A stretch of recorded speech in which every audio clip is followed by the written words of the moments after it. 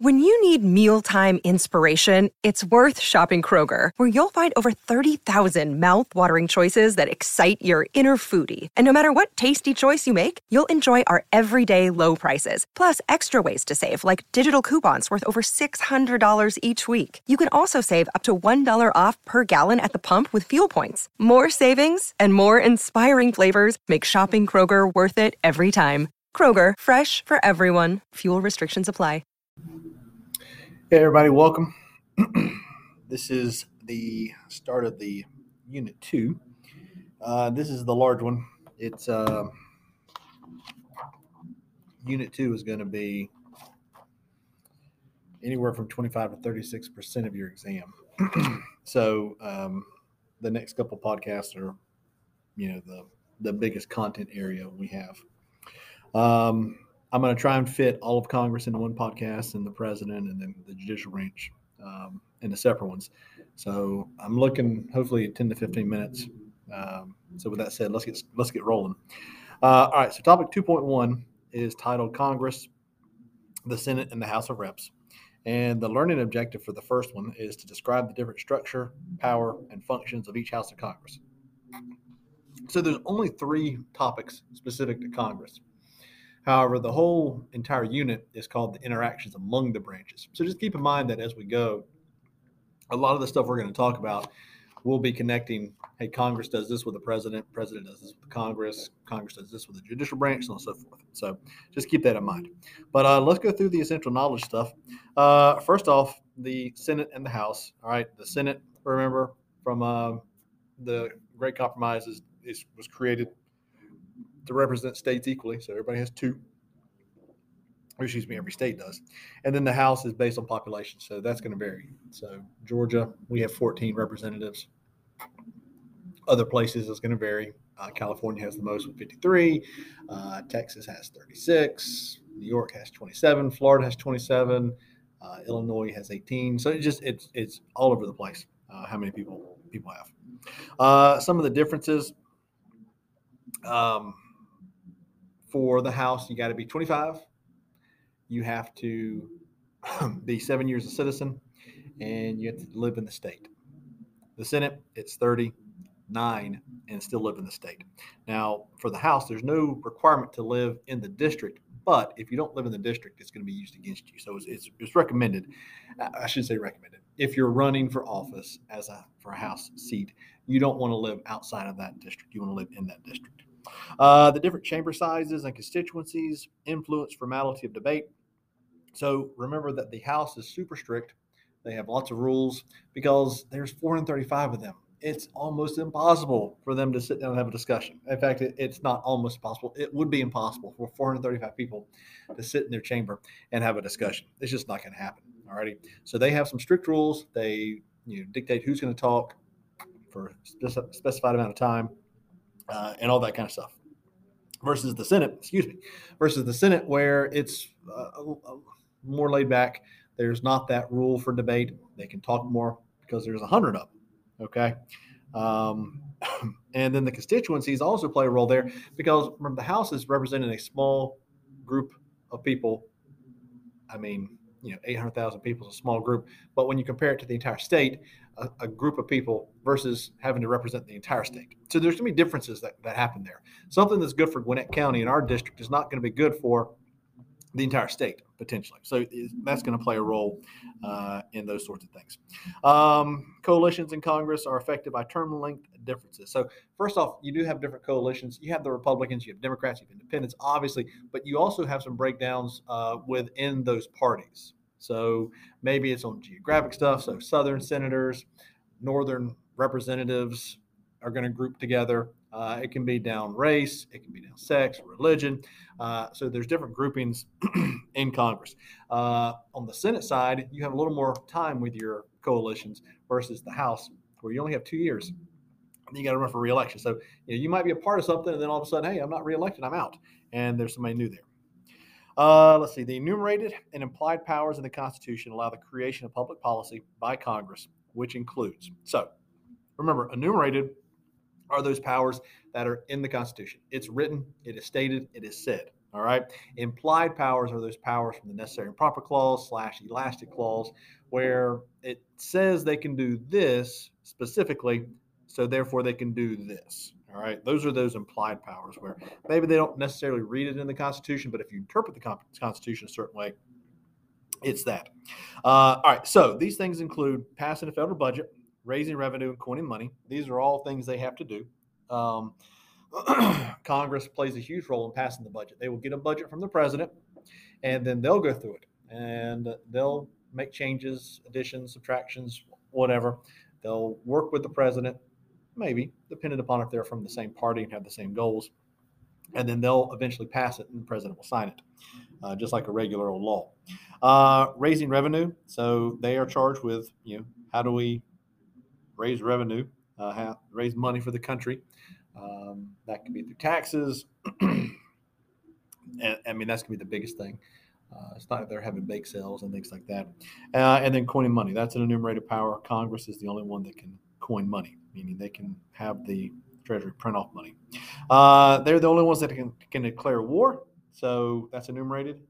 It takes the full Congress to declare war. And then maintaining the armed services, the armed forces, that is their job. So the president is the commander-in-chief, but actually maintaining, supplying, funding, all that kind of stuff, that comes from Congress. And then the final part there is enacting legislation that addresses a wide range of economic, environmental, and social issues based on the necessary and proper clause. So what does that mean? They have enumerated powers, they have applied powers, and they use those to try and solve economic problems, to try and solve environmental problems, to try and solve some of the social problems, because it doesn't say everything in the Constitution. There's nowhere in the Constitution does it talk about the environment. It just wasn't a concern back then, right? But they still make environmental laws. They make environmental policies, okay? So it is the stretching of their powers to create legislation that can address the issues that we see today that may not have been foreseen back in the day. All righty. All right, moving on to 2.2, structures, powers, and functions of Congress. The main learning objective here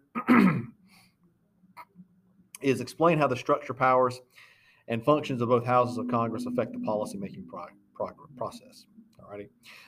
So we've already talked about the different structures, how the Senate and the House are different in that the Senate is 100 people based on the state, and then the House is going to be based on population. So we know this.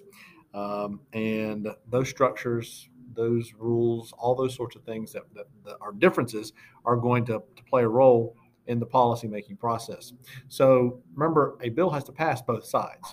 So something that can pass the House easily, maybe, all right, might not pass the Senate so easily because of the differences. Maybe there's more debate over there or whatever it might be. And vice versa. Something that passes through the Senate might not make it through the House. Maybe it's because of different constituencies. I think if I remember correctly, just within the last few weeks, I think it was the Senate passed a bill that would make America go on just one time. There would be no changing of the clocks and all that kind of stuff. I don't think it's going to go through the House because for whatever reason, I haven't seen a good reason for why it wouldn't, but I haven't heard anything else about it. So just the differences there. Let's see. Both chambers rely on committees to conduct hearings and debate bills under consideration. Different constitutional responsibilities of the House and Senate affect the policymaking process. Okay. First off, committees. There are 4 types of committees. The big one that you probably really need to know is the standing committees. These are the permanent committees, and then there's subcommittees from there. But just as long as you can understand committees and standing committees, they are the kind of overarching committees, meaning they cover most of the areas of the country, like economic or environmental or whatever it might be. And they're going to get every bill that deals with that. Okay. So that's one of their jobs. They're going to get the bills. They're going to research. They're going to have hearings. They're going to make changes. And they will eventually vote favorably or not for that bill.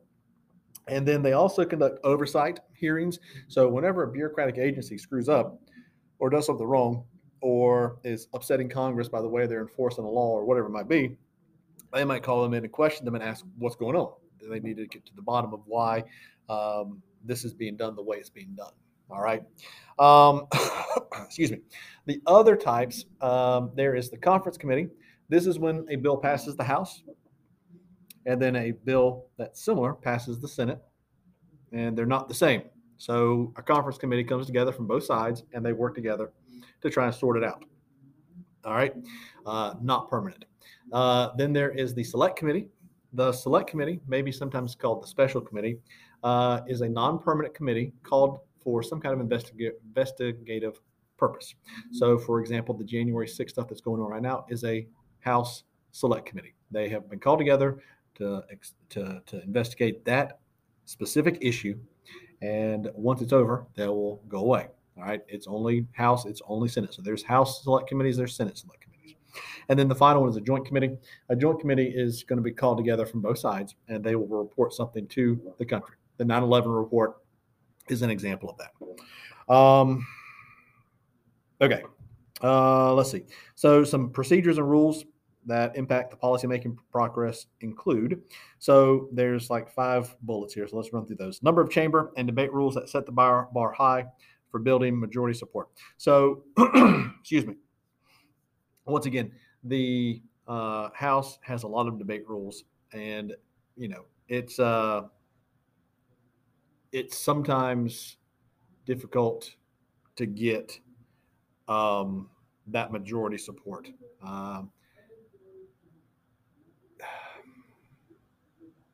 However, we are very partisan nowadays, and so a lot of times, especially in the House, it's going to be down party lines. And so, even though there are debate issues, debate rules in place, and that sort of stuff, and no debate rules on the Senate side, the House, it's not as hard on the House side to me to get the majority. Now, the Senate side is a little more difficult because you only got the 100. And like, for instance, right now with the Senate, you've got a couple of Democratic senators who aren't voting with the Democrats. Joe Manchin and the lady from Arizona. Her name's escaping my mind right now. But anyways, they're not voting down party lines. So it can be an issue there. Some roles of the Speaker of the House, President of the Senate, party leadership, and committee leadership in both chambers. So the Speaker of the House, most important position in all of Congress, they are they're third in command. I mean, if the president and vice president go down, the Speaker is next up. But they run the House. Okay, right now it's Nancy Pelosi. She gets to make a lot of decisions. She gets to really push the legislative agenda on the House side. She helps with the committee work. I mean, not the committee work, but setting the committees, setting the committee chairperson, working with the Rules Committee. Really dictates a lot of what's going to happen in the House. The president of the Senate is the vice president, okay, but they're never there, remember. So you have the president pro tempore, who is just kind of a honorary role. It's not; they don't really have much power like the Speaker does. Party leadership. So you have the majority minority leader on the House side. The majority leader works with the Speaker. The minority leader doesn't have much to do on the House side because they're in the minority, and it's really there's not much you can do other than just be waiting for your chance to be the Speaker or the majority leader. On the Senate side, you got the majority minority leader, and they really kind of run the show. The majority leader is going to dictate really. Although they're not really supposed to, they've kind of gotten to where they dictate what's happening in the Senate. The majority leader does. Committee leadership is always going to be the majority party. So right now the Democrats are the committee chairpersons for all the committees in the House and the Senate. And this is a big deal because they really get to dictate what's going to happen, okay, in the committees. And remember that most bills die in committee. So a bill gets to the committee chairperson, and if they want to let it die, they just don't schedule it. We're not going to have a hearing on this. We're not going to have a debate on it in our committee. We're just going to be done. Filibuster and cloture. Filibuster, remember, you see it as talking a bill to death. Remember, though, it's just trying to delay action on a bill. This is a Senate-only thing because they don't have rules and regulations for the excuse me, for debate. So in theory, you can get up and you can talk about a bill forever. All right. The goal here is to try and stop the majority party, because this is a minority party tool, Excuse me, struggling right now. But so the Senate has tons of bills they're working on. It's not just this one bill. And so if you can stop action on this bill, you delay and hold up every other bill that's trying to come down to the Senate floor to be talked about and voted on. So you hold that up enough, you put enough pressure on the majority party, maybe they give in to some of your demands. That's the goal of the filibuster. Now, it can be stopped by cloture. A cloture motion just means we're going to end debate and we're going to go straight to a vote on the issue. All right, you need 60. So if you ever have 60 of your party in the Senate, then you have a supermajority and you can really do whatever you want to. Holds and unanimous consent in the Senate. So more Senate-only stuff. Holds used to be a really good thing because back in the day, if I'm a senator from Georgia here and I'm from Atlanta, but there's an agricultural bill that's coming down, I might not know enough about it. And I might go to the majority leader and be like, hey, can I have a day or two to look over this agricultural bill and get some input so I can know if it's going to be good for my constituents or not? Can I put a hold on it? And you could put a hold on it for legit reasons. Nowadays, it's more of a tool, and it's not used super often, but it can be used to stop a bill for a little bit. Okay. And then unanimous consent is where we're going to bypass some of the parliamentary procedure, I guess is the best way to put it. So if we want to not have debate on this one, then we might have a unanimous consent vote. If we want to change the voting rules or whatever it might be, if you're going to change something, you do it through unanimous consent. Role of the Rules Committee. The Rules Committee is the most important position or most important committee in the House, and it's only on the House side. Every bill goes to a committee, and then once they vote on it, they send it to the full House.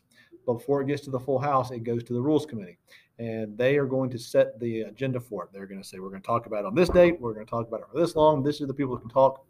So they can really do a lot of stuff and control a lot of things that happen with the bill because of that. Committee of the Whole is a House thing. So to get around the debate rules that they have in place, they will sometimes just say, okay, all 435 of us are going to be a committee. Therefore, we're not as the House, we're as a committee from the House. And the committee doesn't have the debate rule. So they can talk about an issue as long as they want to if they go that way. Discharge petitions in the House. So if a bill has been sitting in a committee for a long period of time, I think it's 30 days, I can make a petition to pull the bill out. All righty, even if nothing has happened. Now, the problem with doing this is typically the majority party is going to have made the decision that that bill is going to sit. And so if I pull it out, the majority party probably is not going to vote for my stuff. Treaty ratification and confirmation role of the U.S. Senate. So remember the Senate, and if you ever write about this, remember the Senate is the only ones that are going to ratify treaties and confirm presidential appointments. Okay. So that's a big deal because they have that power and they can really kind of influence the president's picks for positions in the government, who they're making and how they're making treaties and all that sort of stuff, because the Senate can always come out and say, we're not going to confirm that person. We're going to, you're going to have to pick somebody else. So they have that power and that ability, although they don't use it too often because it's kind of understood. We want to let the president have people that they trust and they want. All right, Congress must generate a budget that addresses both discretionary and mandatory spending. And as entitlement costs grow, discretionary spending opportunities will decrease unless tax revenues increase or the budget deficit increases. So let's talk about those terms there. Discretionary and mandatory spending. Discretionary spending, this is spending that allows Congress some choices. They can spend it here if they want to. They can spend it over here if they want to. They have some choices. They have some options. Mandatory spending, they have written into their laws that they have to spend on this. Social Security, they have to spend on. They can't say, well, you know what? We're not going to spend on Social Security this year. They have to. It's mandatory. Okay. Entitlement costs. If you go back to your econ days, you got entitlement versus means tested. Entitlement means you get this regardless. So Social Security is an entitlement, meaning if you get to that age where you start collecting Social Security, you get it regardless of whether you need it or not, versus means tested where you have to hit a certain level. Excuse me. So all of those things play a role in the budget. And, if the budget's here up, then they have to be able to raise money to spend on that stuff. They have to find somewhere to get that money from. And then pork barrel legislation and log rolling. Pork barrel, these are bills that are going to really only benefit the representatives or senators, districts or states. It's just stuff that happens. Okay, you're going to work for your constituents, and you want to get as much for them as possible and the best stuff possible for them. And so sometimes you're going to come across bills that really only affect and benefit them. And sometimes those things get passed through. You might do it through log rolling where, hey, I'll do this favor for you if you do this favor for me. So it's a process in Congress, and it's been around forever, okay, where sometimes there are bills and money that's going to a district that only is going to benefit that district. Okay, I've gone 20 minutes, and there's just a lot of stuff here. So let's do this last one, 2.3. It's congressional behavior. Go as quick as I can. The learning objective is to explain how congressional behavior is influenced by election processes, partisanship, and divided government. And so we're getting into some things here about gridlock, about gerrymandering, and then some election stuff. So we'll try and get this done as quickly as possible because you've already been listening for 21 minutes almost. All right, so divisions in Congress can lead to gridlock. So basically when, if you have a House controlled by the Republicans, a Senate controlled by the Democrats, you're going to have a deadlock because nothing's going to get done. If you have a president for one party and Congress from another, you're going to get to some gridlock stuff there. And we really need to be able to, this is where compromise really needs to be able to come into play and negotiations and things like that. Something I feel like we struggle with nowadays in our Congress, but it's something that needs to happen. Okay. The next topic is gerrymandering. Alrighty, so let's go down the steps real quick. First off, gerrymandering happens from redistricting, which happens from reapportionment, which happens from the census. Okay, so we just got the census done in 2020, and we know our numbers, and our numbers have changed. All right, and because some states gained population, they also gained seats in the House.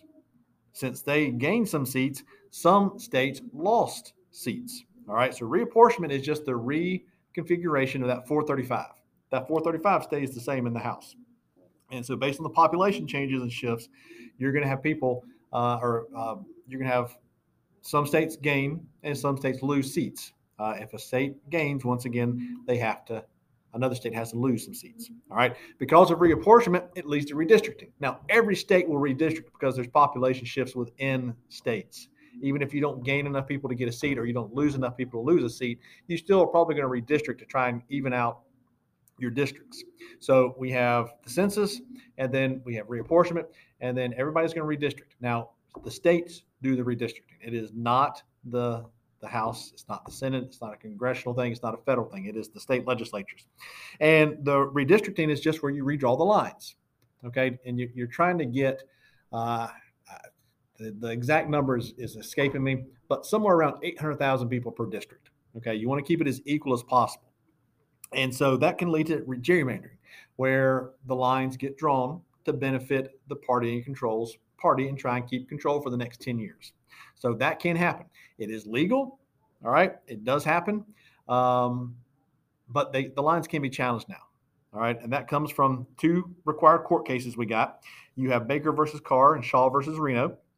So Baker versus Carr, first off, please hear me here, is not a gerrymandering case. Baker versus Carr is a redistricting case. So the state of Tennessee had not redistricted since 1900. This case was settled in 1962. Okay. And so Shelby County, Tennessee was overpopulated. They had a ton of people move in, and because they had not redistricted, there had been no relief. So they were underrepresented because there were so many people there versus some of the rural areas, which were overrepresented because there were so few people there.